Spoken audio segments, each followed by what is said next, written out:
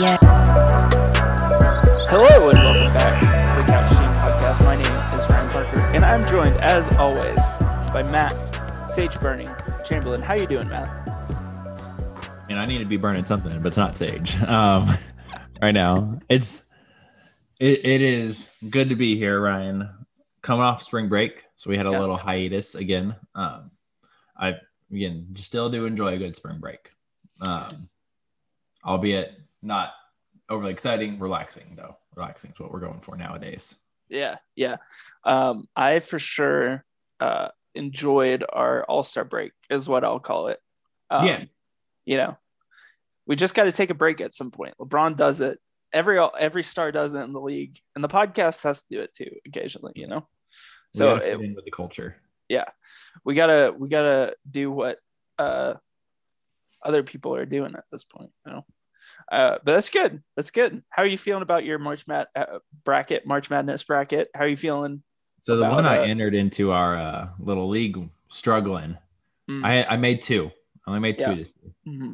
One of them is in like the 97th percentile. Killing it.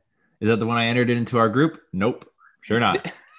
Did you have ORU getting to the Sweet 16? Because I don't think anybody had that. And I did not. That was the sexy upset pick. And I was like, I can't do it. I just can't. And so it's funny for people who don't know, Matt and I personally, we both live in the Tulsa area. If you don't know, ORU is located in the Tulsa area. And so I don't know if you're seeing it, but I'm seeing it a lot of like just these random ORU memes now. I'm kind of here for it. Not that I'm a big ORU fan on or off the court, but I'm here for it overall right now. Yeah, it's a little exciting. I mean, Tulsa being as big as it is, it doesn't feel like the city has been affected at all. Like no. It's not like a college town where, you know, like if we were in Stillwater, the place would be bumping if it was like a Sweet 16 or even Elite 8 destination. Yeah, here it's a good newspaper headline. That's about it for the people that still read the newspaper. Yeah, right. The old people. Farther than any other Oklahoma team, though. So that's true, and farther than any other Big 12 team, apparently. Because that was a disaster. The Big 12 started.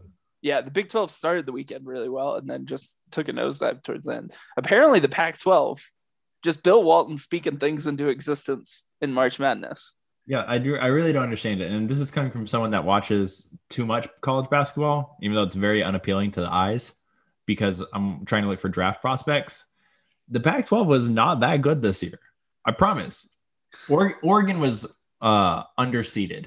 They should have been higher. Straight up. Apparently Oregon State too was underseeded. Okay. Oregon State was trash all year and then somehow figured out how to play defense in February.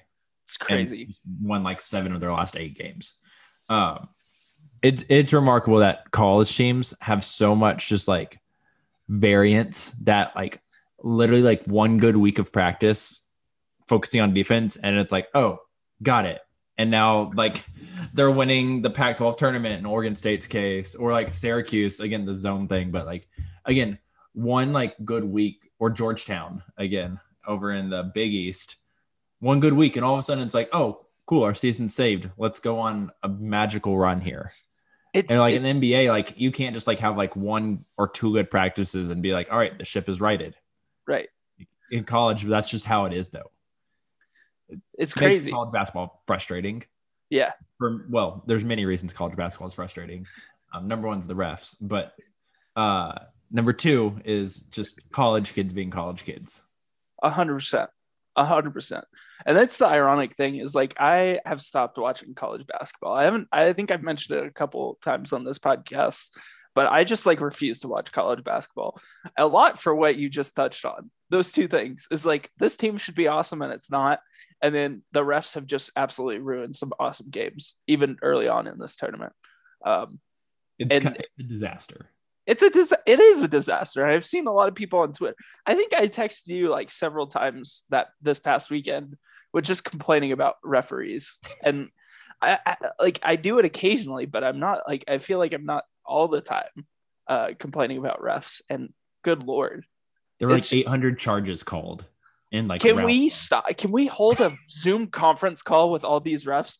These are not charges, Matt. Like straight everything's up, a charge, Ryan. they're not charges. I've never seen so many charge calls in a basketball game in my entire life. They legitimately have been calling like, and just imagine if this was a thing in the NBA, if like there were like 4 times as many charges as there were blocking calls. We would be reviewing everything all the time, like all the time. That's the thing. I switched to like watching NBA games last night, and I saw someone just bowl into a guy who I thought was pretty set. And I was like, oh, they're gonna call that. No call. And I was like, oh my God, we can play on. That's a thing. That's a thing that happens. The idea of play on is not true in college basketball. It's like the refs don't think these kids flop. Like they actually think they're getting a shoulder to the chest every single time. I mean, maybe when you're 165 pounds at like 6'4", you're like just more inclined to fall down. Maybe that's part of it too. I don't know. We grew up watching mid 2000s college basketball, and that was not the case. You're right. That's why, while March Madness is fun, the NBA is as entire entity a better product. Yeah, 100%. The skill, of course, but the NBA is the best league in all of sports. Don't at me. True.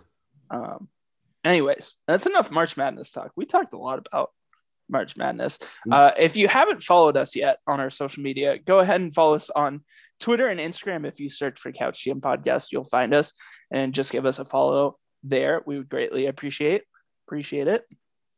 And also give us a rating and review on the podcast platform of your choice. If you haven't yet, give us a 5-star rating, and we'd greatly appreciate that as well. Matt, what did people miss in episode 103? It felt like so long ago now. The NBA All-Star Game, but then the main topic was the hard truths, giving some real talk to some teams or players that needed to hear it. And then for our league pass watches, I said the Mavs, who currently sitting at 22-19, 4-3 since our last recording, since we did take the extra week off. Fun watch there. Luka pulled out some incredible passes. I don't know if you saw that against the Trailblazers, but my God, that guy can pass the ball like no one else. I think did I watch the Clippers game? It was the Clippers game when I was on vacation. I stayed up for it and just given on the business. Yeah, he had a finisher against the Clippers where he no-look alley-oop Maxi Kleber, I think it was. And it was like, it's like the number 2 on the Mavs right now also, which is just incredible. And it was like, oh my God, this guy is just, and he like threw his hand up like the "Are you not entertained" guy from the movie. I don't know even what movie it's 300 called. or whatever. Sparta. I don't know. This is showing our age now, Matt. We're all the entertainment people are like, oh my God, these people are idiots. Anyways, yeah. And then you had the Knicks currently sitting at 21-22, 3-3 since we last recorded. Fight New York Knicks, still in it. Emmanuel quickly got some starts there, and that was fun to watch. As he should. It's like when you have a really good young point guard, you should actually get him some starting minutes. Just throwing that out there, Again, always surprised that he got kind of Thibodeau's favor, considering defense is not something that he's really played before. But nonetheless, well, you got to score the basketball at some point, and he does a lot of that. So neither this nor that, Ryan. So I'll let you take over the news, though, because it's been a busy week in the association. Oh, boy. Okay. Well, I think the biggest piece of news coming out of this week, and probably what everyone has heard and talked about so far, is LeBron's high ankle sprain, which leaves him out indefinitely. The early prognosis is 3 weeks, maybe longer. And those high ankle sprains are not fun to watch. Matt, what do you think about these Lakers and what position? I mean, without AD, without LeBron now, there's a lot of talk about this could be not circling the drain necessarily for the Lakers, but they could be in real danger of maybe being put in the play-in. I mean, when you're who's their best player right now? Dennis That can Schroeder, play. Schroeder, yeah. Kyle Kuzma, maybe Kuzma, KCP's in the conversation, I guess. So not when Montrez, that's for sure. no. So when you're thinking, okay, so we got those three plus some THT minutes, Caruso minutes, some Marc Gasol. I mean, if he can get back in, he's been dealing with COVID. Yep. So again, this team, again, we said this last year, never loved their depth. Adding Schroeder this year obviously very much helps, but never loved like the other guys here. Now your entire team is the other guys, right? And so, I mean, they're going to get their chance. But if you told me by the time LeBron and or AD comes back, they're closer to the 8 than they are the 2, I wouldn't be shocked at all. I don't know. Maybe Schroeder can get the team a couple extra wins that maybe you think they shouldn't, or Kuzma, who's been playing better, can get them, an extra game that you wouldn't think they would get. Like that would be a win. But like they've got to. I mean, I don't know if they can realistically say our goal is to be 500 with LeBron and AD out. Yeah, I think I've heard some people estimate if they're out like 12 more games, like 3 weeks, that puts them into 12-15 range. And they go 5-7, like that's a big win for them. I think so. But if they're more out that 15 game range and they end up going 3-12, that puts them more in the win percentage of like Portland or Dallas, I guess, who is at the bottom tier of the West, around the 8. So it's a hard spot to be in for the Lakers. I think when they have all their players healthy, I still think they're one of the 2 best teams in the league, and they're going to be really hard to beat. But that's a huge if they can get everyone back healthy, because high ankle sprains can last a lot longer than 3 weeks. I mean, LeBron's what, 35 now, 36? Yeah, something like that. Those injuries don't heal as quickly as they do when you're in your mid 30s than they do when you're in your mid 20s. So true. Ryan, is every ankle sprain now a high ankle sprain? Also, is that a thing? I guess. I don't know. I turned my ankle in the kitchen just a little bit ago, and I think I have an ankle sprain. I'm just kidding. I didn't turn my ankle. That would have been really great, though. Anyways, moving on from LeBron and the Lakers. Another trade piece we've been talking about quite a bit over the last few years. Aaron Gordon has officially requested a trade from the Magic. This isn't much of a surprise. I don't think it's much of a surprise. Matt, how do you make? Yeah, not a surprise, but so one, I do think the Magic, like, they're kind of, it feels like to the point of like, we're not trading Vucevic, so he's like a guy. They love Jonathan Isaac, even though he's hurt all the time. And therefore, like, Aaron Gordon is a 3-4 with absolutely no opportunity to play 4. Yeah. So it's like, I get why you want to keep him. He was like number 6 overall pick. You developed him, you've paid him, you've avoided this in the past, so you want to keep it going. But at some point, you got to cut it loose, right? Like if it's not really taking off. And I get why they're asking so much for him also. I'm not saying they're going to get it, but I get why they're asking so much for him. I think they've asked for a young player and a first, like or like 2 like good first. Yeah. Which is, I mean, it's tough. It's a tough pill to swallow for any team when you're looking at the haul that like Drew Holiday got, or, one of these like Paul George, like you, of course, right. Teams like that's kind of the expected going price for these types of players now. I think it's also interesting. We'll get to these other guys here in a little bit, but Aaron Gordon, like you touched on, is that in between 3-4. So he's like a 3.5. And there's a couple of those guys who are on the trade market this year. And it's interesting to see the different values of those guys, and how like we evaluate those players, because there's a lot of guys who fit into that category, who we don't know what their position is. It's between a 3 and 4, and neither. Right. It's just a fascinating thing to kind of watch, a trend, I guess, and then going into the deadline and beyond into the draft. So, do you think Boston really wants Aaron Gordon, or is it this is one of the typical Boston's name's getting thrown out there, and we'll see what shakes loose, which is probably nothing. I think Boston wants the idea of Aaron Gordon.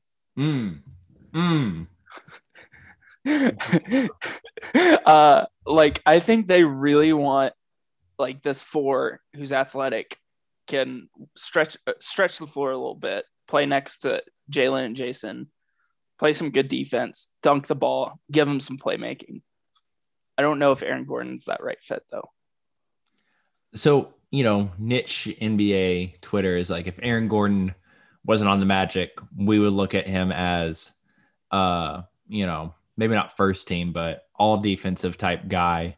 We would view him, more as a stretch four who can also obviously throw down with the best, because he is hitting 40+% from three, and has done so at a high clip now for a couple years. So it's the idea of like, if he's not on the Magic, Aaron Gordon would be viewed in a much different light in terms of his ranking amongst the NBA totem pole. If you're a transcendent-ish type guy, playing in Orlando doesn't matter, right? Because Nick Vucevic is like killing it, right? Putting up 30 a game and making the All-Star team again, whether he should have or not, whatever, but like he did. Aaron Gordon had somewhere between 0 and none talk for making the All-Star game. So, it's like, is he really that good? Is he, let me put it this way, is he straight up in a trade good enough to trade Marcus Smart? If I were Boston, I would not do that deal. Okay. Because I feel like that is almost more like what it would take to make the deal work. It sucks because, and I say this as an Oklahoma State fan, Marcus Smart is more valuable as a player, as a wing defender to the Boston Celtics specifically. I think if you talk to people around the Celtics organization, and I haven't because I have no affiliation with the NBA or any organization in the NBA, including the Boston Celtics, it feels like Marcus Smart is maybe the most important person on that team. Not the best, but most important. Right. I mean, he guards everybody. Plus, the offense is developed, right? Like he can hit shots. Now, and he can create for others too. Right. Whereas Gordon, like, that is one thing he does not do, is create for others. And as we talked about a pod or two ago, Boston has had a major issue of ball movement. So Aaron Gordon not helping that. No. Period. No. Especially making it worse if you're taking Smart out of the equation. Then again, could Gordon defend 2 through 5? Maybe, like, straight up, maybe, whereas Smart's more of like a 1 through 4. But, and if that's more what you want from Boston, then I get it. If you're wanting to kind of recreate the Mook Morris magic from a couple years ago, I get it. But yeah, it just, I'm having a hard time in my mind getting through it's worth giving up Marcus Smart. Or if you're not giving up Marcus Smart, who is not starting? Yeah, and I feel like with Aaron Gordon, it's kind of ironic because they run the same thing they had with Gordon Hayward, right? Mm-hmm. Like, is it not that far off? Like, I hear that Hayward helps more with the movement, like ball movement. Gordon helps more with attacking the basket, but yeah, and that's the thing, is like, who's not playing? Like, it's almost like the Celtics have too many wing defenders, and maybe that trade helps. Like, you get rid of Marcus Smart, and that kind of helps clarify some of the positions and some of the lineups. But I would be hesitant to trading Marcus Smart for Aaron Gordon. I know it would be hard. It would be really hard. And maybe it's just other teams ultimately get more involved and have better offers, and Boston, whether they really want him or not, just turns into another name that floated out there. It's interesting that Houston's interested in him. I find that just taking a play on a young-ish, I guess. Yeah.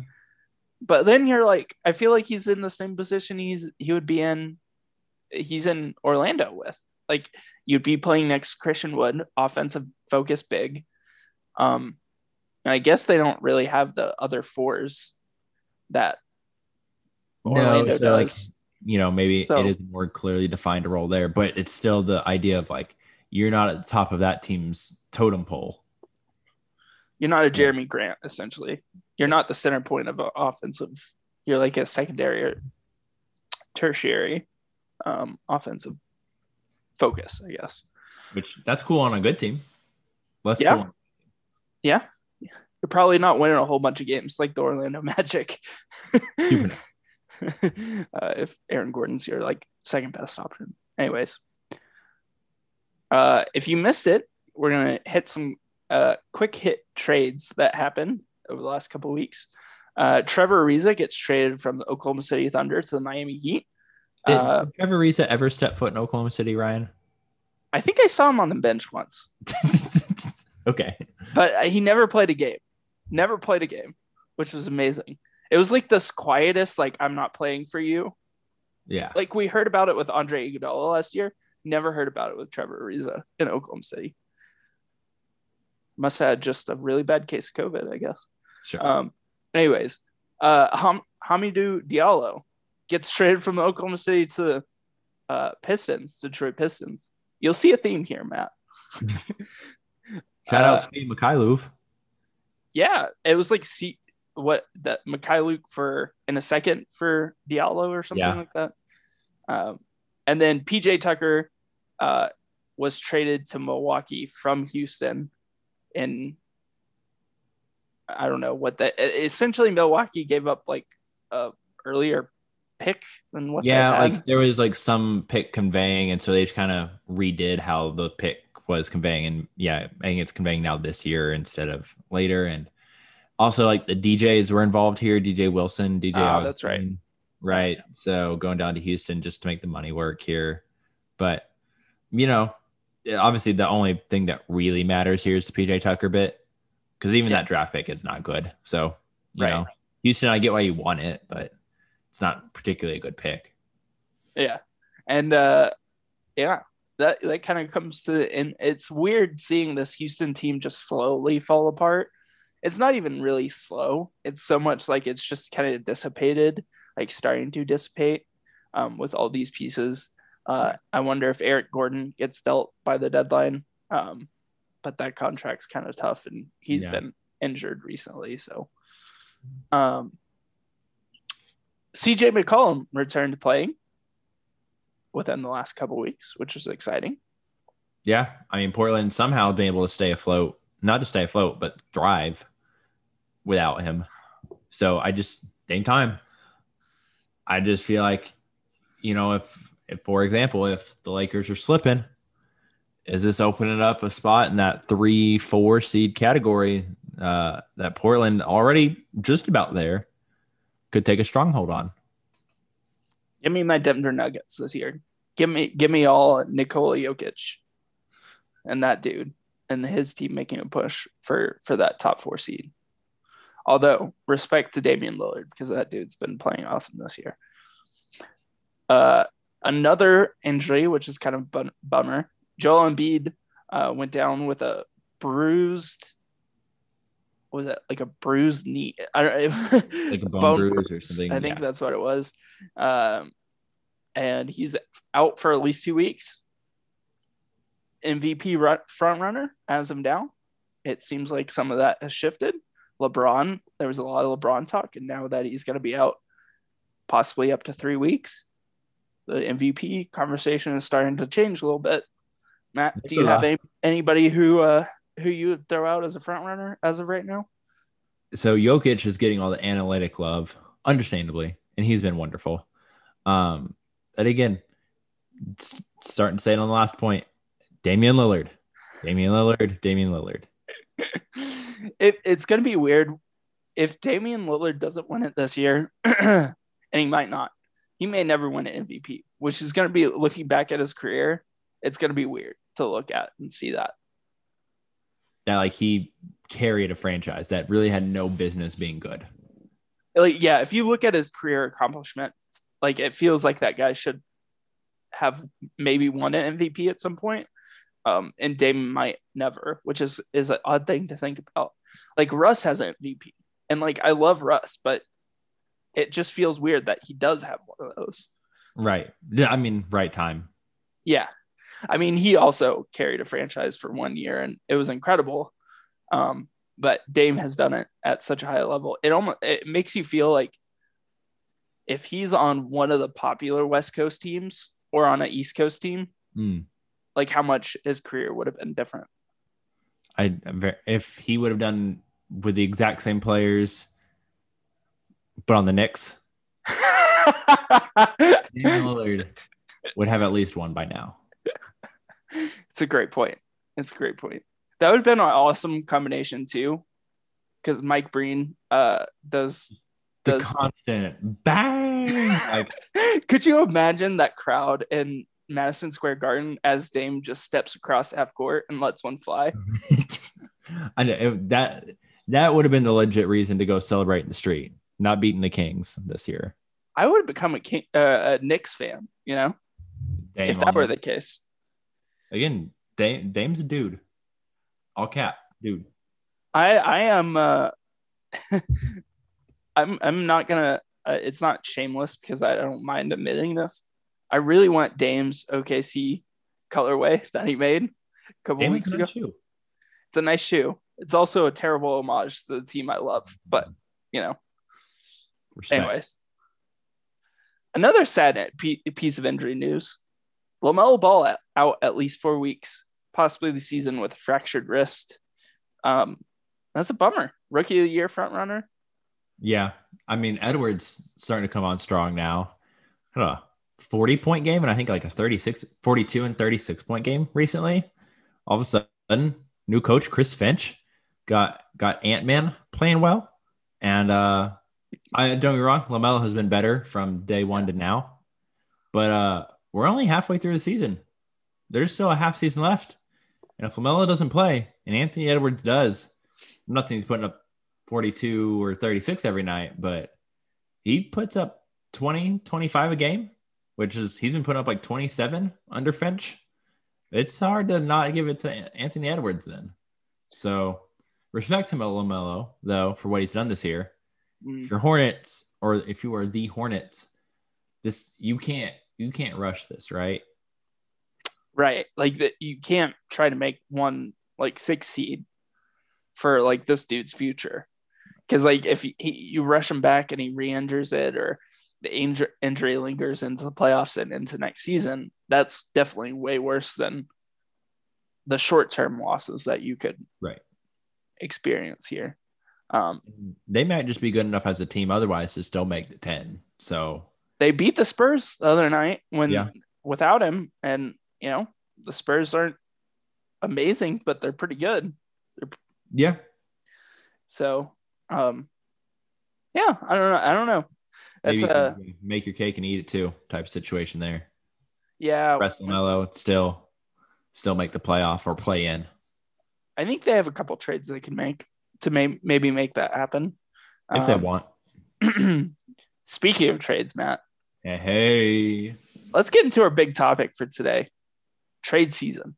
Yes, the trade deadline is March 25th at 2 p.m. Eastern, 3 p.m. Central.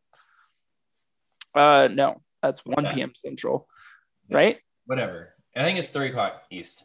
3 o'clock East, 2 o'clock. I don't know. It ends Thursday afternoon on the 25th. I'm pumped for this. We got some things and people and players we want to talk through about who's more likely to get traded, who's more likely to sell, who's more likely to buy, all these fun questions we have around the trade deadline and what could happen going into the trade deadline. Matt, are you ready for this? Yeah, let's get desperate, Ryan. Okay. So this first one, I think these two players have been out the longest from their team. So I think this is a good place to start this topic on. But my question to you, Matt, LaMarcus Aldridge or Andre Drummond, who is more likely to get traded? So both on pretty awful contracts. Yes, for their production. Yeah. I think it's like 24 million for Aldridge and 28 for Drummond. So both challenging numbers to trade, right? Just because it's like, who has either the salary to match or the space to just take it in, or an exception, like a trade exception, but you're willing to go over the cap for what is now the corpse of LaMarcus Aldridge, or the Andre Drummond experiment that, as we've seen, does not go well, right? So can I say neither? Yeah. So buyouts, because yeah, there's just no way, right?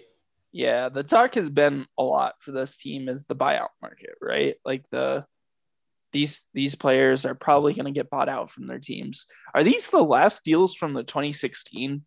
And that's what I was thinking. Like, who's on a bad contract, right? Like, who has any sort of contract that it can somewhat be matched, like uses to like match this, and like those Bismack Biyombo-esque deals just aren't out there anymore. They've either been bought out or they've expired at this point, right?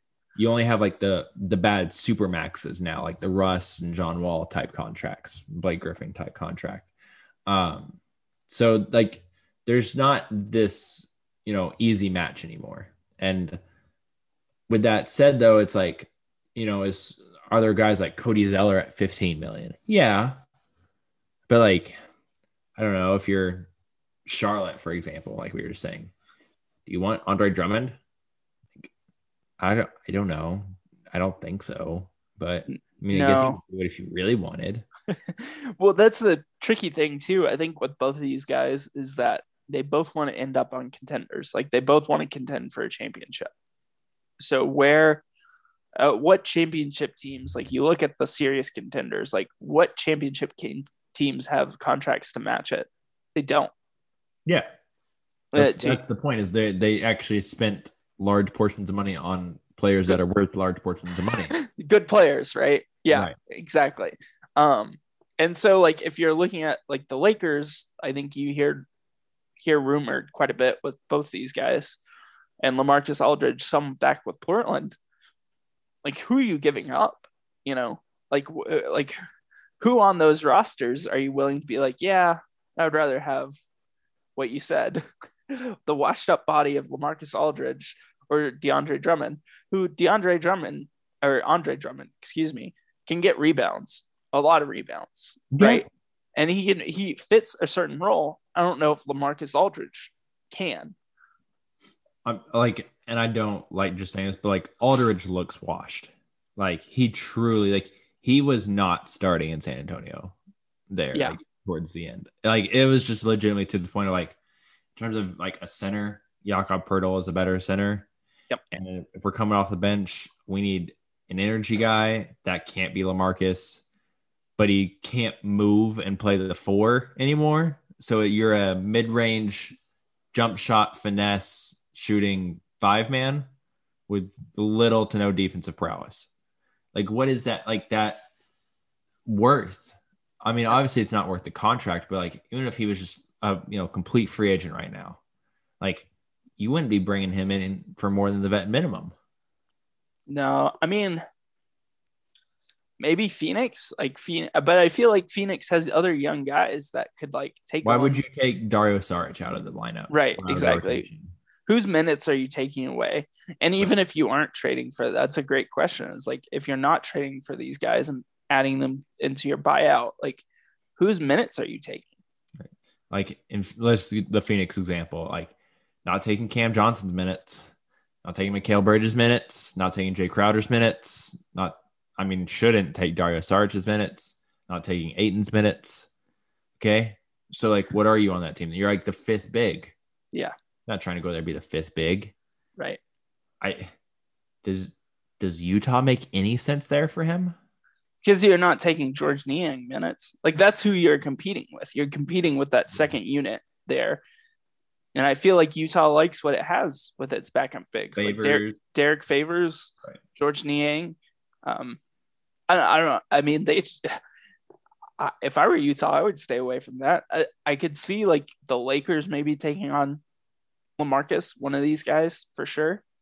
But even then, it's like, okay, what in the playoffs are you rather playing Andre Drummond or LaMarcus Aldridge, or who they currently have on their roster, Montrezl Harrell and Marc Gasol?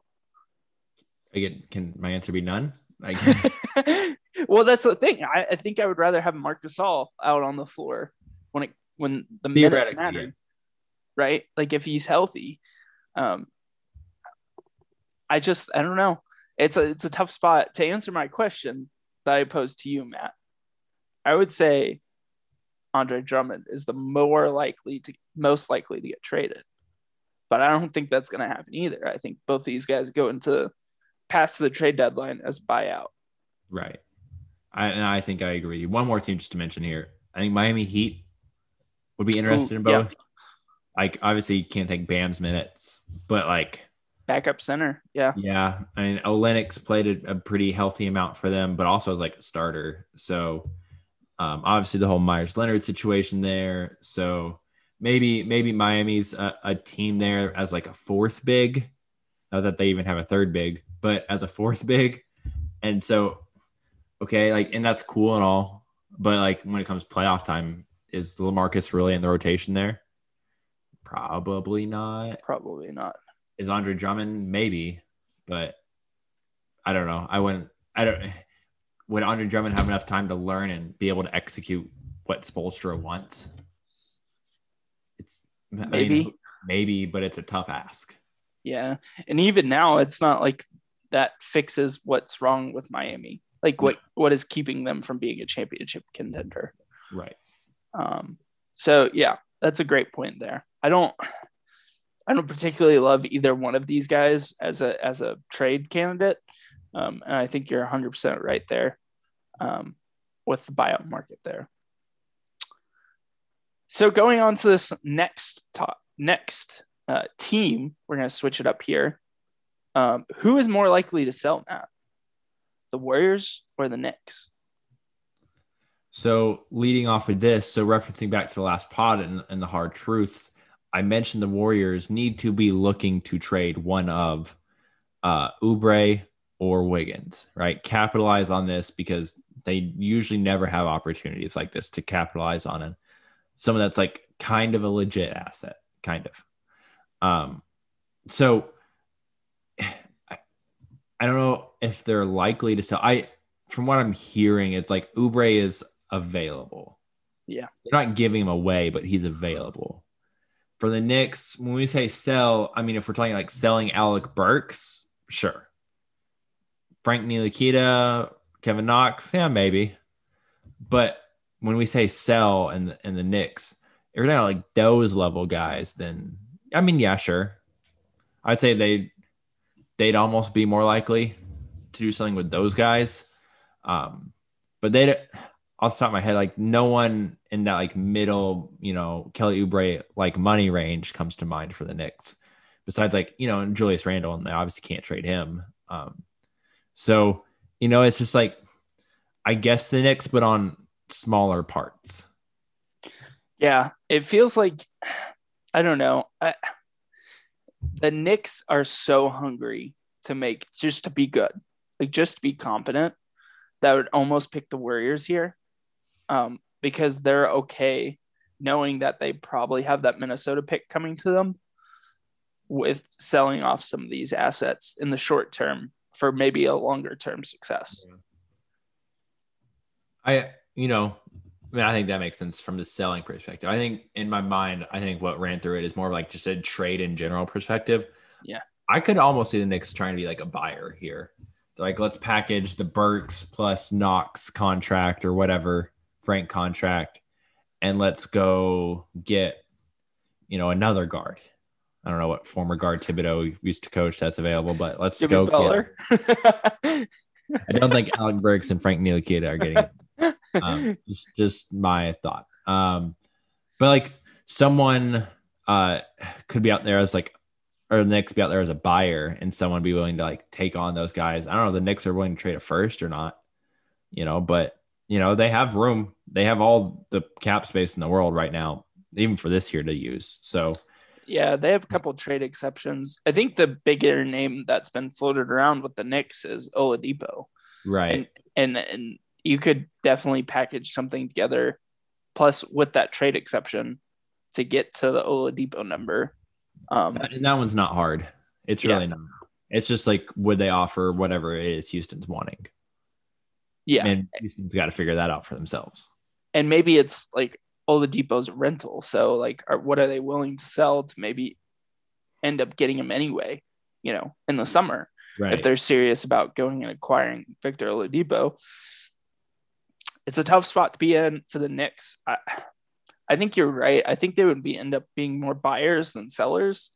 I think it's interesting, like if you're looking at this team in the direction, like what pieces of this can you sell off without compromising the whole thing, Right. and still make a playoff run, maybe into the second round. And I think you're right. I think there is that like Kevin Knox, Frank Ntilikina, Alec Burks type of player on the Knicks roster that you could.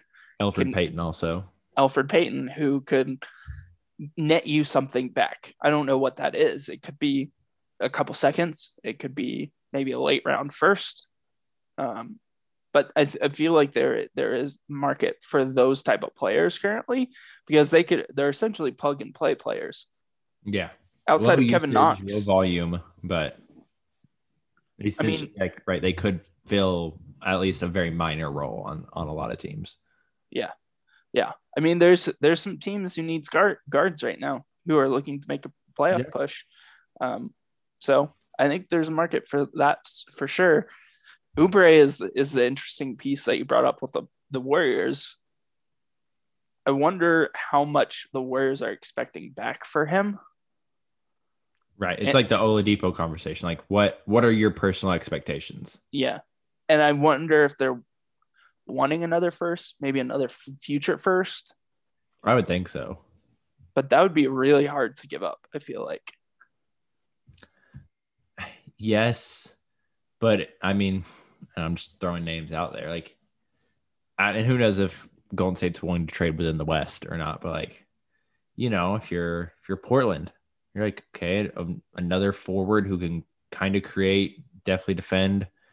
If they could tout out a lineup of, Dame, CJ, Covington, Oubre, and when he's healthy, Nurkic, you're feeling great. If you could throw out there with Carmelo also, and, Derrick Jones Jr., maybe you have to give up Anthony Simons in that type of deal or whatnot, or a Nasir Little. Okay. That's fine. Maybe you have to give up Zach Collins. Yeah. I wouldn't hate that though. Yeah. So. Yeah. That's an interesting. I feel like we always talk about Portland and wings because we're always wanting Portland to get more wings. But that's good. That's good. I like that. Going back to another set of teams here. Matt, who's more likely to buy, the Grizzlies or Hornets? This is a good one because, again, coming back to the LaMelo conversation, young teams, right? Teams that don't need to make a move. Like, they should be on the organic growth pattern. Like, how to build a team. And both largely done it. I mean, the Hornets went out and got Hayward, but it didn't seem like they had too much competition for that. So, made sense. Everyone else, though, it's effectively, homegrown type guys. So, let's start with Memphis. If you're Memphis, are you trying to upgrade Dillon Brooks? Is that your move? Like, is that the idea here? Are we trying to upgrade Justice Winslow, Kyle Anderson? Jaren Jackson Jr. still hasn't played yet for them. The idea is he'd return post All-Star break. Would still love to see it, right? Valanciunas has been good. Do you feel the need to upgrade Valanciunas? I wouldn't. So, because again, no need to pay more for a center. So you're looking at more like those 2-3 spots. The Dillon Brooks, Kyle Anderson, Justice Winslow, Grayson Allen minutes.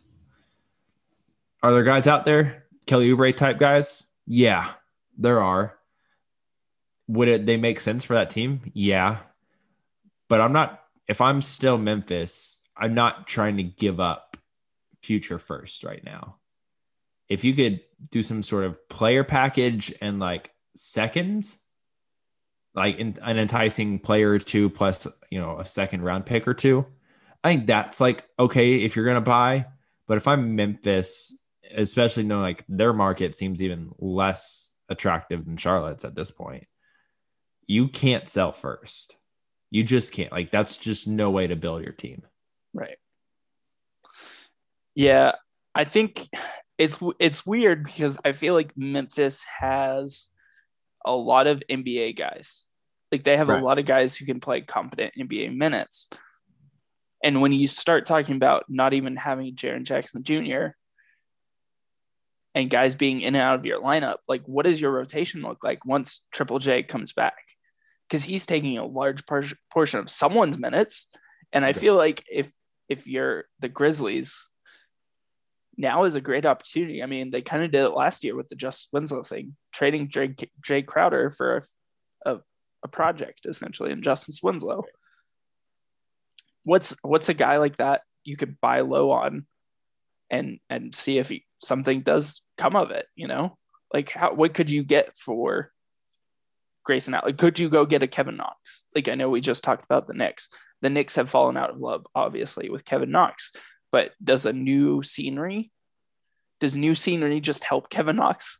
And Sure. like he's awesome next to Ja Morant and whoever else you have left from that trade. Is someone like who's reportedly now unhappy in Bogdan Bogdanovic down in Atlanta, like not loving his role there. Yeah. Is that someone you could go pry away for maybe not a ton, maybe not as much as he's actually worth? Yeah. Because you still haven't, like, we haven't mentioned like DeAnthony Melton. Right. The player in Memphis. They just gave him a contract extension, like a 4 for 36 deal. Like they want him around. Desmond Bane, Tyus Jones. God, Desmond Bane has been like one of the best rookies in the entire year. Yeah. Who I had top 20. Our guy Tyus Jones. Like, come on now. Like I like Tyus Jones. Like there's good NBA players in Memphis, and it's just I don't know. I It feel makes like sense to consolidate a couple of them. Yeah. Like you don't need all of them. Like you just don't. You're not going to go 8 to 10 deep in any playoff matchup. They're like 12 deep. Yeah, that's the thing. Is like you maybe can go 7 or 8 deep in a playoff, and you're exactly right. They have like 12 guys who could all play at once, and you have some core pieces there, and like Ja and Triple J, and I think Brandon Clark would be one of those core guys too. He should be. So I feel like Memphis just has to navigate that. This is a good kind of, Charlotte's kind of in the same boat, but not really. Like they have some really competent NBA guys who are starting to develop. Yeah. Even with like LaMelo healthy, I still don't feel like I would need to be a buyer in Charlotte. Yeah. You know, you could maybe get in another draft before you go out and do the popular trade floating around is Devontae Graham and Cody Zeller for Miles Turner. One, don't know if Indiana even takes that trade. Yeah. But two, okay, you take Miles Turner, and Miles Turner is largely what we've seen from Miles Turner, which is good stats, impactful sometimes actually on the court. We ultimately don't trust him on offense, though. Like, I don't know, would he look better next to LaMelo and Gordon Hayward? Maybe. But, does he fit the 5-out system Borrego's trying to run? Somewhat. Is he going to be cool splitting, center minutes with Bismack Biyombo and then also when they go small with Miles Bridges? Probably not. And to play in Charlotte for another middling East team right now that maybe could ascend higher than that, but that's where they're at now and probably for the next year or so as well. I don't know. He doesn't sound cool with that either. So, if I'm Charlotte, I don't feel the need to make a move. That's bottom line. If an opportunistic deal is out there for a buy low situation, I get it, but I don't feel the need for one of those substantial, we have to go upgrade X position. So let me throw you with a hypothetical here with Charlotte. New Orleans calls you. They're like, hey, we have Eric Bledsoe. Drew Bledsoe. We have Eric Bledsoe. We'll throw in a first-round pick to take on his contract. Yes or no? Can you have Terry Rozier and Eric Bledsoe on the same team? Is that a thing?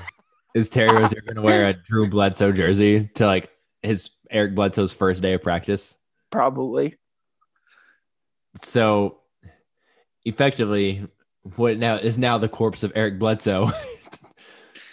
So you take on bad money there, right? You're essentially taking on bad contract for whatever Eric Bledsoe's contract's left. I don't hate the idea there. And I'm not saying that one, like Charlotte has the ability to do it. So, right? Like if you take on another first, whatever it is, it may be, New Orleans may be sticking you with a Milwaukee first rounder that's not going to be worth anything. Still first round pick. But if it's, 28 and they have in whatever year. Yeah. And Charlotte has picked 17 in that same year. You can package 17 and 28 to move up to 11, 12, something like that. Yeah. So all of a sudden, if you think about it that way, like, oh, we'd actually get the 11th pick ish in that draft. Like, okay, maybe that's not so bad then. And maybe Charlotte asked for a further out first round pick. So it could be good. So it could be good if high schoolers in, because those drafts are supposed to be deeper. I don't know. I don't hate the idea because you could play Bledsoe next to LaMelo because LaMelo has been shooting the ball so well. If LaMelo's shot goes sideways or shooting goes sideways, then it gets a little dicey. But by that point, you're hoping that Bledsoe's contract is expired. Yeah. I mean, as we said before, we have no idea what to do with Bledsoe. Like, I was actually listening to the Mismatch by The Ringer. And like, I think it was KOC, like kind of joked, like Eric Bledsoe doesn't really have a fit anywhere in the NBA. And it's like, yeah, it's kind of true. I don't know where to send Eric Bledsoe, but it's not working in New Orleans. We'll talk more about New Orleans later, though. Yeah. I think that's just an interesting hypothetical. Like, what bad team is calling Charlotte and like, hey, take our dead money, take our dead contract for, whatever. I wouldn't hate Bismack Biyombo. Hate that idea. I wouldn't either. I think Charlotte would say no, though, overall. Probably. I think they like what they have going on. Moving on to two players who have been tweeted about the most, maybe in the last week and a half. So John Collins or Kyle Lowry, more likely to stay with their current team. Well, now that the Hawks are an elite team, Ryan, you have to keep John Collins. I think like 8-1 under Coach Nate McMillan now. The tough loss the other night to the Clippers. I think, like, while the Hawks, like, they obviously want to win, right? We've talked about this on past pods. Like, the Hawks want to win. This whole Nate McMillan actually winning thing, though, has muddied the John Collins waters. Like, there's no clear decision now, I think, on Collins. Like, should we trade him? Should we ride this out into RFA status? Should we just straight up sign him to an extension? Like, this just made this so much harder on management to figure out what to do with John Collins. Lowry is one, though, that Toronto's cratering. Lost 9 straight. We saw the Athletic article come out today with Pascal Siakam, the team fining him $50K for basically just going at Nick Nurse post-game. I'm saying totally undeserved, but going at Nick Nurse just wildly. And so Toronto feels like it's spiraling, and it's not Kyle Lowry's fault. Like, dude's doing all he can. Right. So, and really that team should not be as bad as it is. It really should not. This feels like Kyle Lowry being like, we just don't have it anymore. The magic's gone. The pizzazz of the championship is just not there. So I feel like John Collins is more likely to stay with their current team through the rest of this season than Kyle Lowry is. Not that I'm very sure that Kyle Lowry is getting traded, but I feel like John Collins is more likely to stay. Well, Matt, Adrian Wojnarowski, a Woj bomb just dropped. No trade mid-pod yet. Sources: Raptors discussing Kyle Lowry and Norman Powell deals on multiple fronts, and those talks are expected to extend into Wednesday and perhaps even Thursday.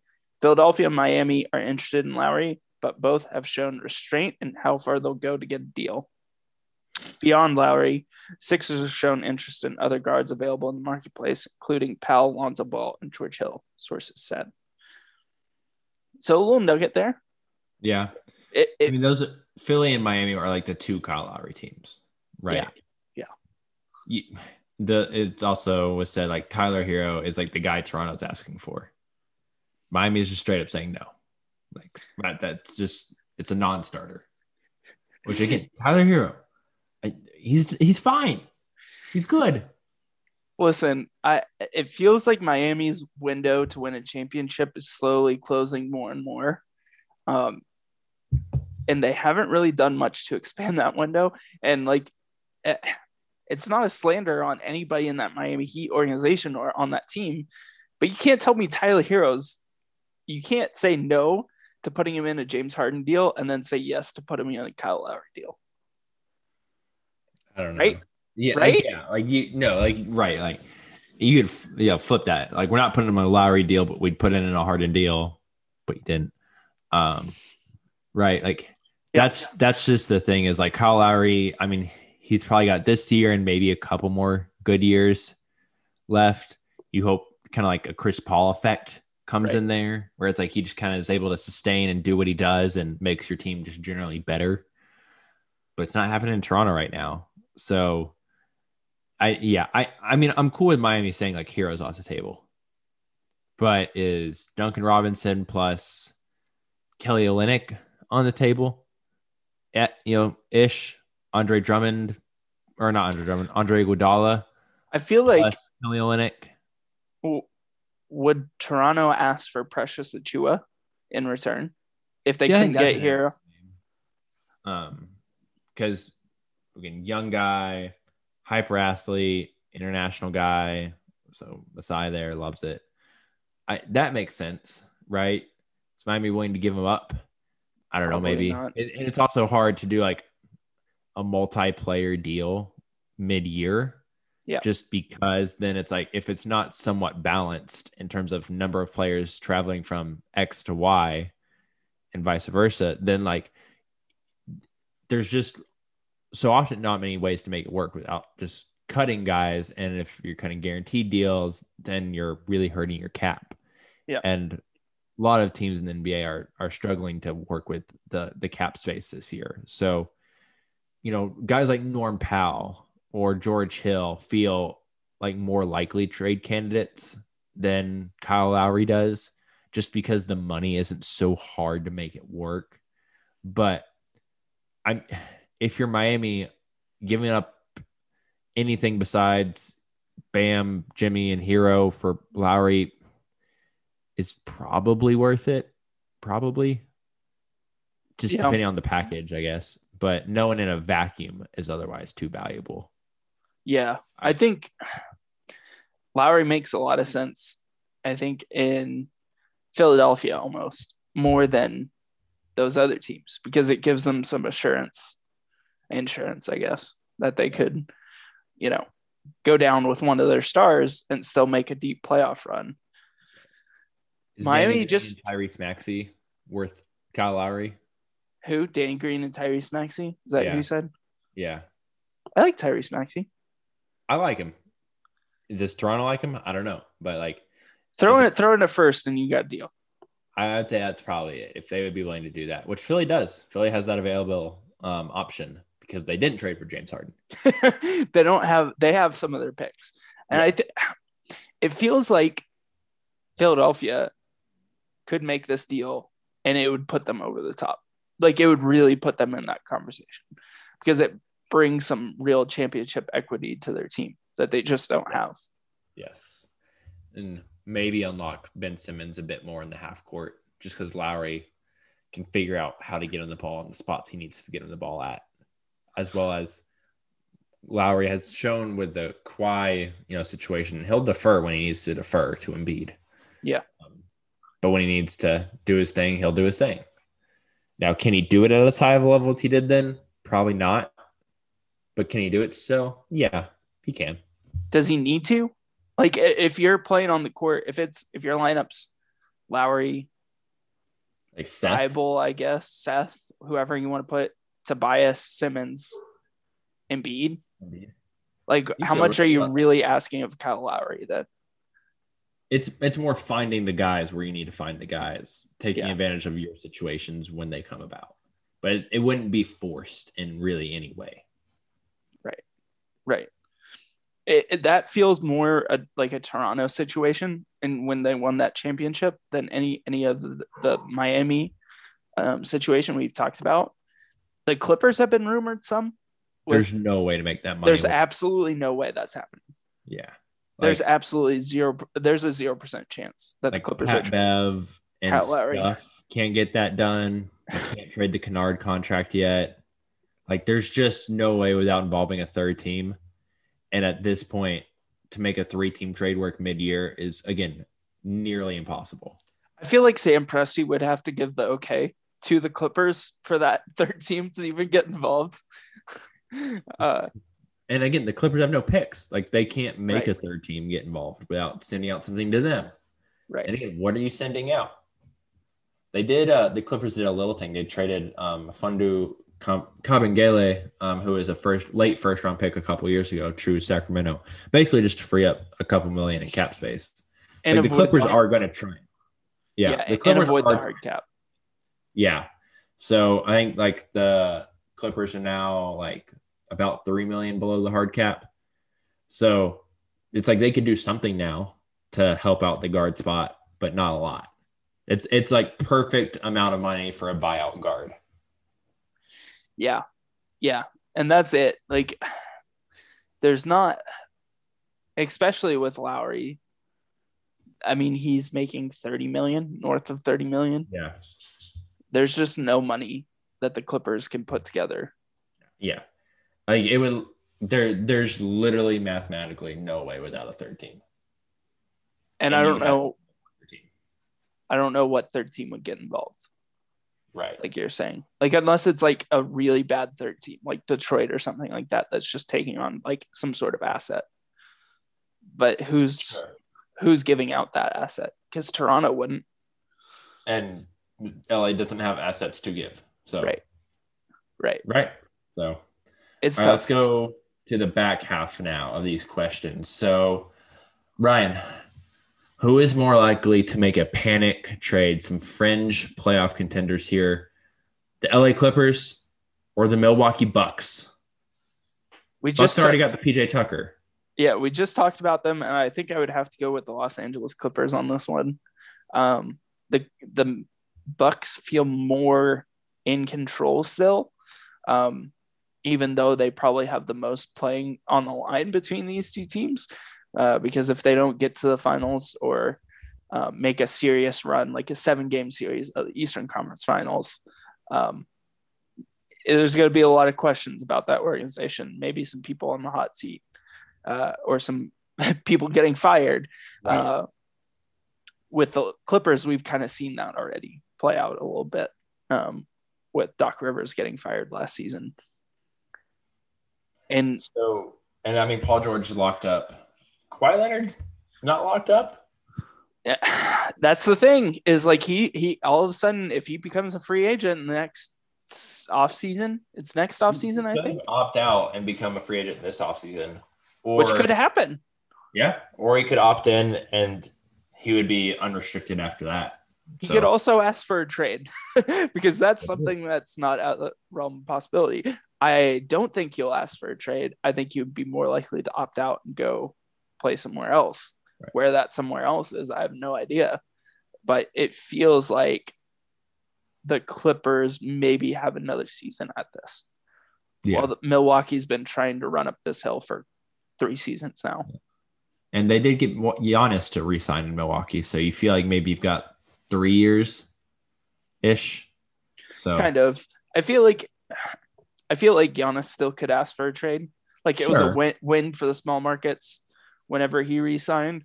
But at any given point, it's like, yeah, I don't feel like we can win here. Get me out of here. Right. And then it's over.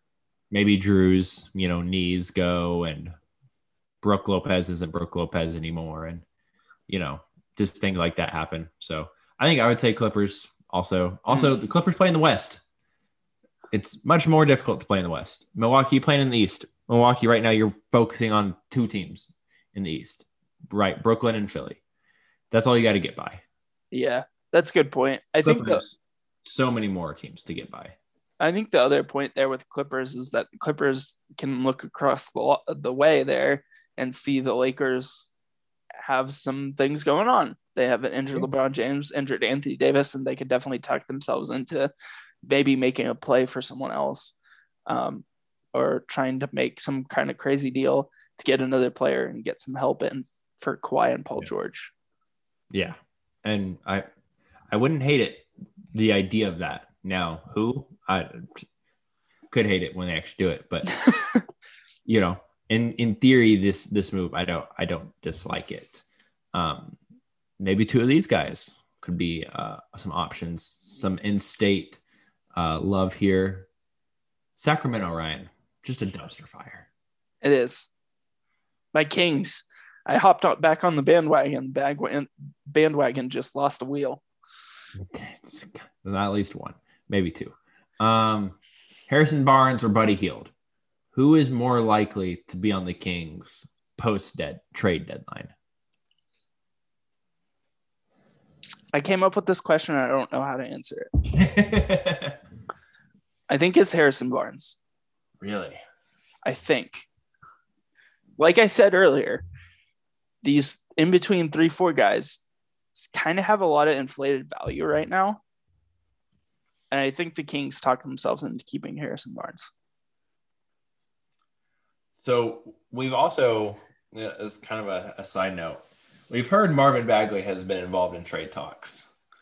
Marvin Bagley and Marvin Bagley's dad want him to be involved in trade talks. But as reported, he was offered to the Detroit Pistons, which, as we know, the Detroit Pistons, trash. Dumpster fire. They're literally just taking talent plays on formerly highly recruited prospects. Dennis Smith Jr. amongst those acquired this year. They said no. It was straight up Marvin Bagley for their rookie wing, Saddiq Bey, who was taken with the 19th pick in this past draft. My boy. The Detroit Pistons told him to kick rocks. And if that's not telling, the Detroit Pistons told you to take your young, former number 2 overall pick, still on his rookie deal, prospect, and play in traffic, essentially. Marvin Bagley has to have almost no value in the league by that standard. Then, I mean, and we like Saddiq Bey, but yes, I mean, what do you do? I think we've seen this time and time again. Like, if you can't play the 3 of the 4, you have a position on the court, right? Like, usually it's just hard figuring that out. If you're a 4 or 5 and you can't play the 5, like, you're one position. Yeah. And obviously Bagley defensively just cannot hold down a defense at the 5. But we keep bringing this up. The best offense in the league is whoever is playing the Kings that night. It's not even a question. Like, Hassan Whiteside looks like he's totally lost out there. And that's not Marvin Bagley's fault by any stretch of imagination, but like, you can't have multiple big guys just being lost on defense. Right. It's like they have 3 good defenders on the entire roster. It's like Corey Joseph, like Rashawn Holmes and Harrison Barnes. And none of those guys are like great. They're like good. Yeah, exactly. So, and like De'Aaron Fox tries, but yeah, sure. I don't know what you do with Bagley at this point. So I bring up Bagley for the point of, okay, if the Kings can't see him as a long-term 4-5 there, maybe they've finally gotten to that point. Okay, so then you need guys who can play the 4-5. If that's someone in a draft, great, right? Maybe you just fully embrace the tank and go chase USC's Evan Mobley, who just wrecked Kansas last night in the NCAA tournament.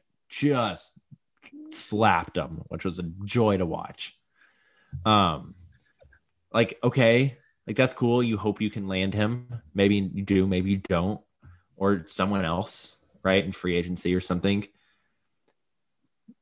It's to the point though where I think they love Halliburton and Fox so much that Hield has become the expendable guy, and Barnes feels like the one just because of positions, and also like he does he'll retain value moving forward as well. Yeah. He almost feels like the one to keep more so, at least for now, if you don't get exactly what you want. Whereas Hield, you can get something for Hield just straight up whenever you want. You can convince some other team that they need Buddy Hield. And so I can't even tell you that Buddy Hield is a better NBA player than Harrison Barnes. But I feel like he is easy to convince teams you need Buddy Hield.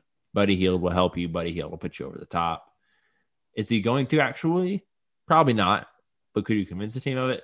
Yeah.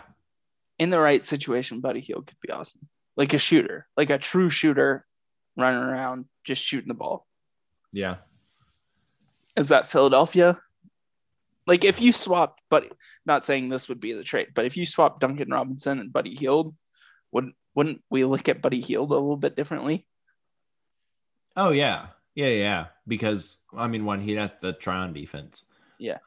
Which, not that Robinson's a good defender, but like he tries, you know. So like, is Duncan Robinson a better shooter? Maybe. I think so, but it's not like drastic by any means. So, you know, I understand the point of like Buddy Hield is not as bad as Sacramento's made him out to be. Yeah, right. Sacramento's just Sacramento. It's a hard place to play basketball when you lose a whole bunch of games. Yeah. I don't know. It's kind of hard because there's so many good shooters now in the league. It's not like Buddy Hields couldn't fit anywhere. It's just hard to kind of justify his money and his contracts somewhere, right? Okay, here's one. Buddy Hield for Aaron Gordon. Get a shooter in Orlando because Lord knows they need someone who can shoot a basketball. Yeah. Aaron Gordon, you're the 4. That's fun. Like that's it. The money works straight up, 1 for 1. Both get the refresh they need. Is it a good situation for either? Probably no, not. but positionally, role, it would make sense. Just throwing it out there into the universe. I like that trade. It would signal that Orlando would be trading Evan Fournier, which we haven't mentioned. Which that sounds like it's going to happen. Yeah, that's probably more than likely. That's a really interesting trade. I like that. I think I like that, and I think if I were in the Orlando front office, I would say yes to that. It almost makes too much sense that like it's definitely not going to happen. That's just how the NBA works. It's like when I pitched trading Markelle Fultz to Orlando Magic a couple years ago. Just made too much sense at the time, and it actually happened. Then it actually happened. Right. All right, so go back to team focus here, Ryan. 76ers or Jazz? 2 legitimate contenders. Who is more likely to make the all-in move by Thursday? I feel like we touched on the 76ers a little bit earlier, but I'm going to pick the Jazz here. Ooh. If you think the Lakers and the Clippers and the Nuggets aren't as good as you think they are, and the Jazz, and you think we have the best record in the NBA right now, and we've been stomping fools left and right, and we can get one more player added to this thing, come on, let's do it. Like, let's take advantage of it. You know, like Donovan Mitchell is playing awesome. Rudy Gobert is playing at the height of his Rudy Gobertness. Joe Ingles is hitting like 100% from 3 right now. Jordan Clarkson is like peak Jordan Clarkson. Right. Like what more? Like Mike Conley's awesome. Like what more could you want from this team? Like if you're going to win a championship, go all in and do it, you know? Like leave all your chips on the table. A Harrison Barnes type guy or whatever it is. Like I feel like if they're going to trade, it needs to be for that, you know, good sized 4. That gives you some versatility there, like Barnes does. Just as an example, there they need another like Royce O'Neal type who can defend multiple positions, right? And again, like Royce O'Neal, but again, the core being like Conley, Mitchell, Gobert, and then you pair in Royce O'Neal, Bogdanovich, Jordan Clarkson, George Niang, Joe Ingles. Like you just pair those guys in with those, first three, just however you need on that night. Of all the guys we just said, Royce O'Neal, while he effectively plays the 4 for Utah, 6'5", maybe. Bogdanovich, he'll try on defense. He's going to get picked on in the playoffs. You got to have someone who can swap we've out seen with him. Compete for sure, but it doesn't make him a great defender by any means. And then, George Niang knows where to be. Not a great defender, though. Right. So, and Derek Favors also coming off the bench. Yep. Plotting big man, again, knows where to be, though.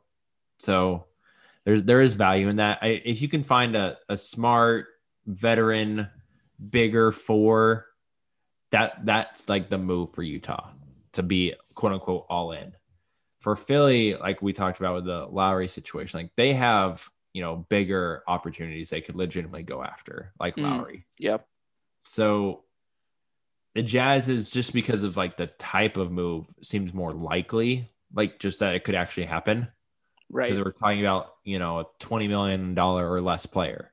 Right.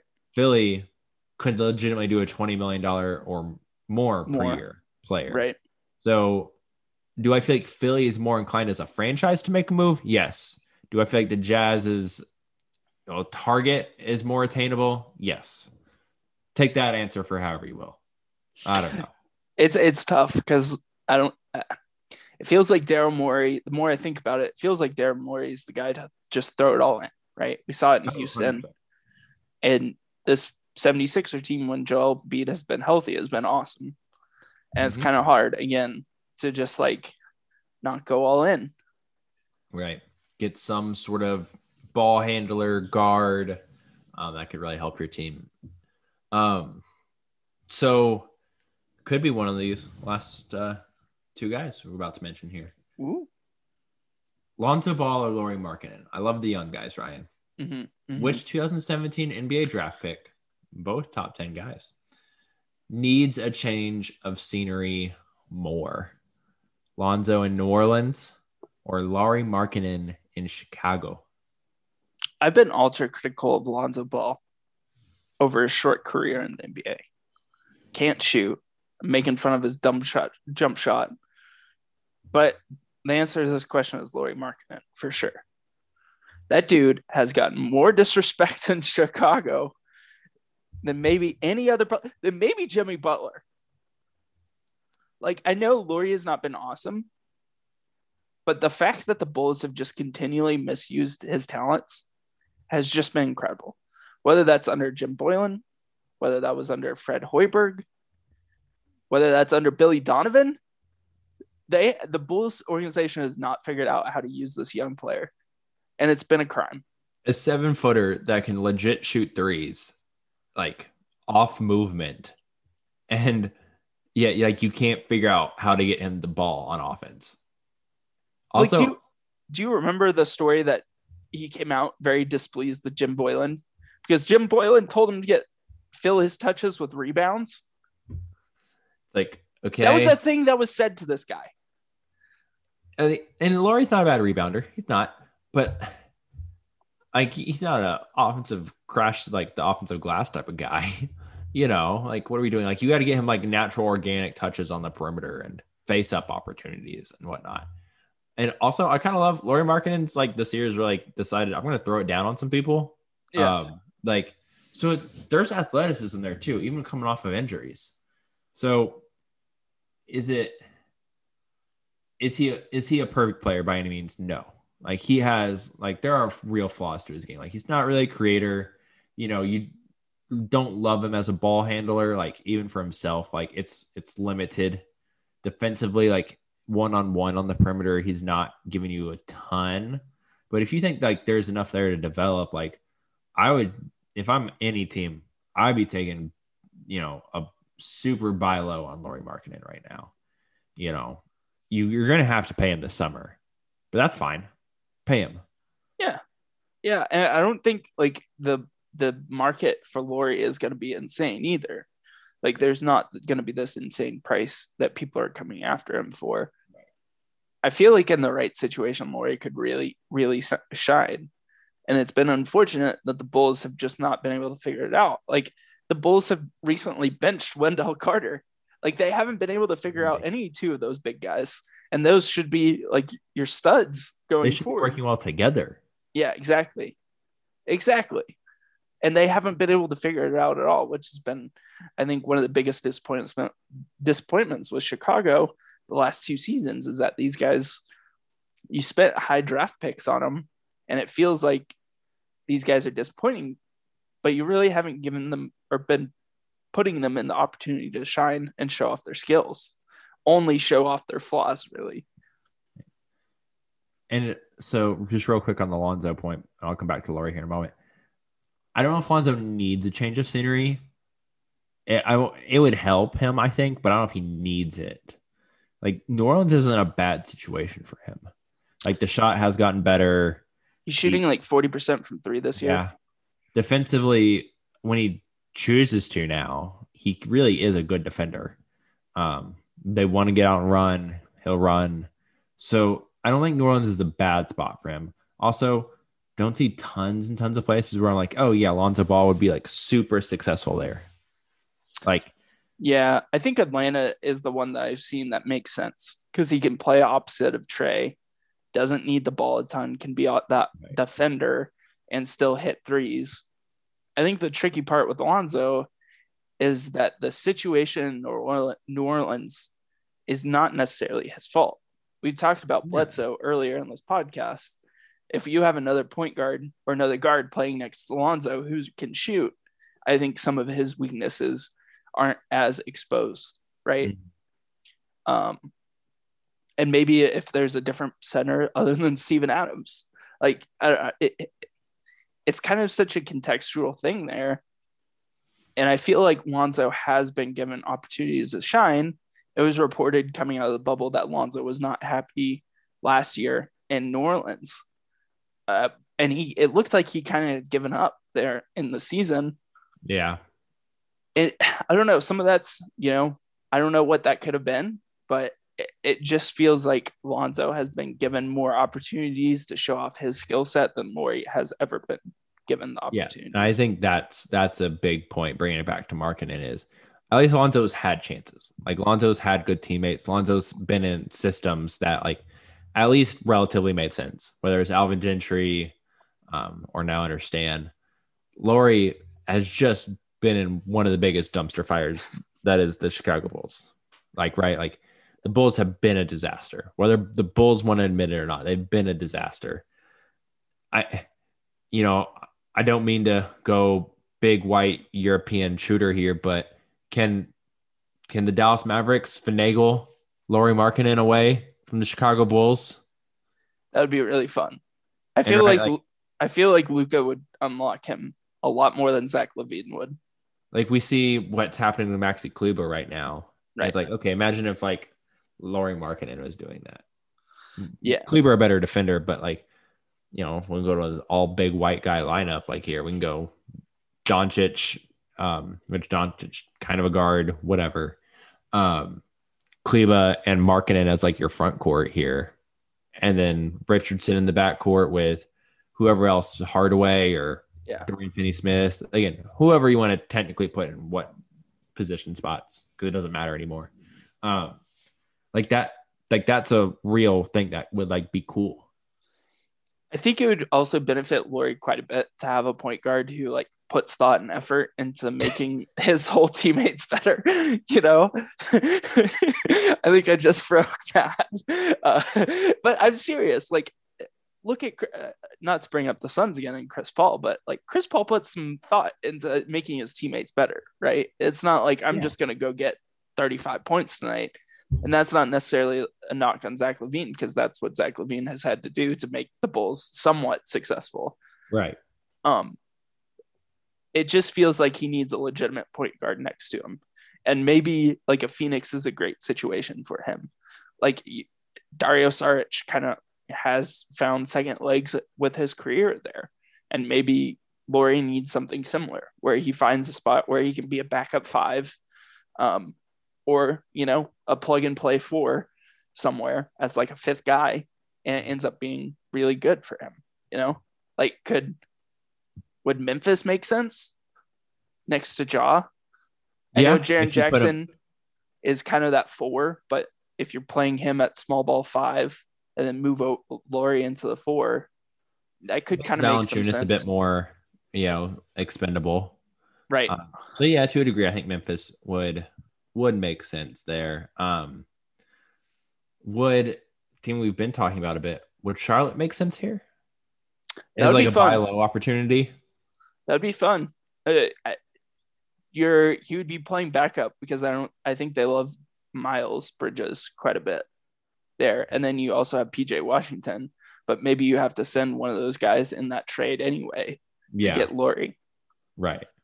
You can make it a bigger Otto Porter, Lauri Markkanen for Zeller and whatever deal, or it's just like, I'm just thinking, we're talking about point guards that get him the ball in the right spots, like LaMelo. LaMelo would 100%. That team is a 10 times better passing team. Like there's like 5 better passers on the Charlotte Hornets than I think the whole Chicago Bulls organization combined right now. Probably right. Which is, again, real shame to Lauri Markkanen. Because as a big, like, you are dependent upon guards about getting you the ball. Right. You just are. And when you don't have guards that care to get you the ball, you're just in a rut. And you'll just forever, like, be capped by that. Right. And I mean, so much goes into that. Your effort into defense. Whether that's right.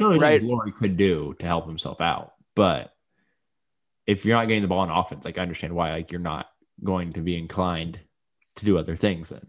Yeah, 100%. 100%. That's a great point.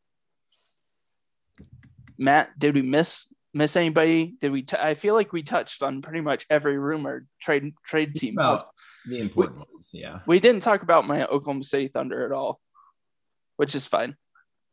I don't think anybody's interested in hearing us do a 5-minute segment on Kenrich Williams. Can he hustle? My boy. Got to clear minutes out for Poku. Got to clear out minutes for Lou Dort.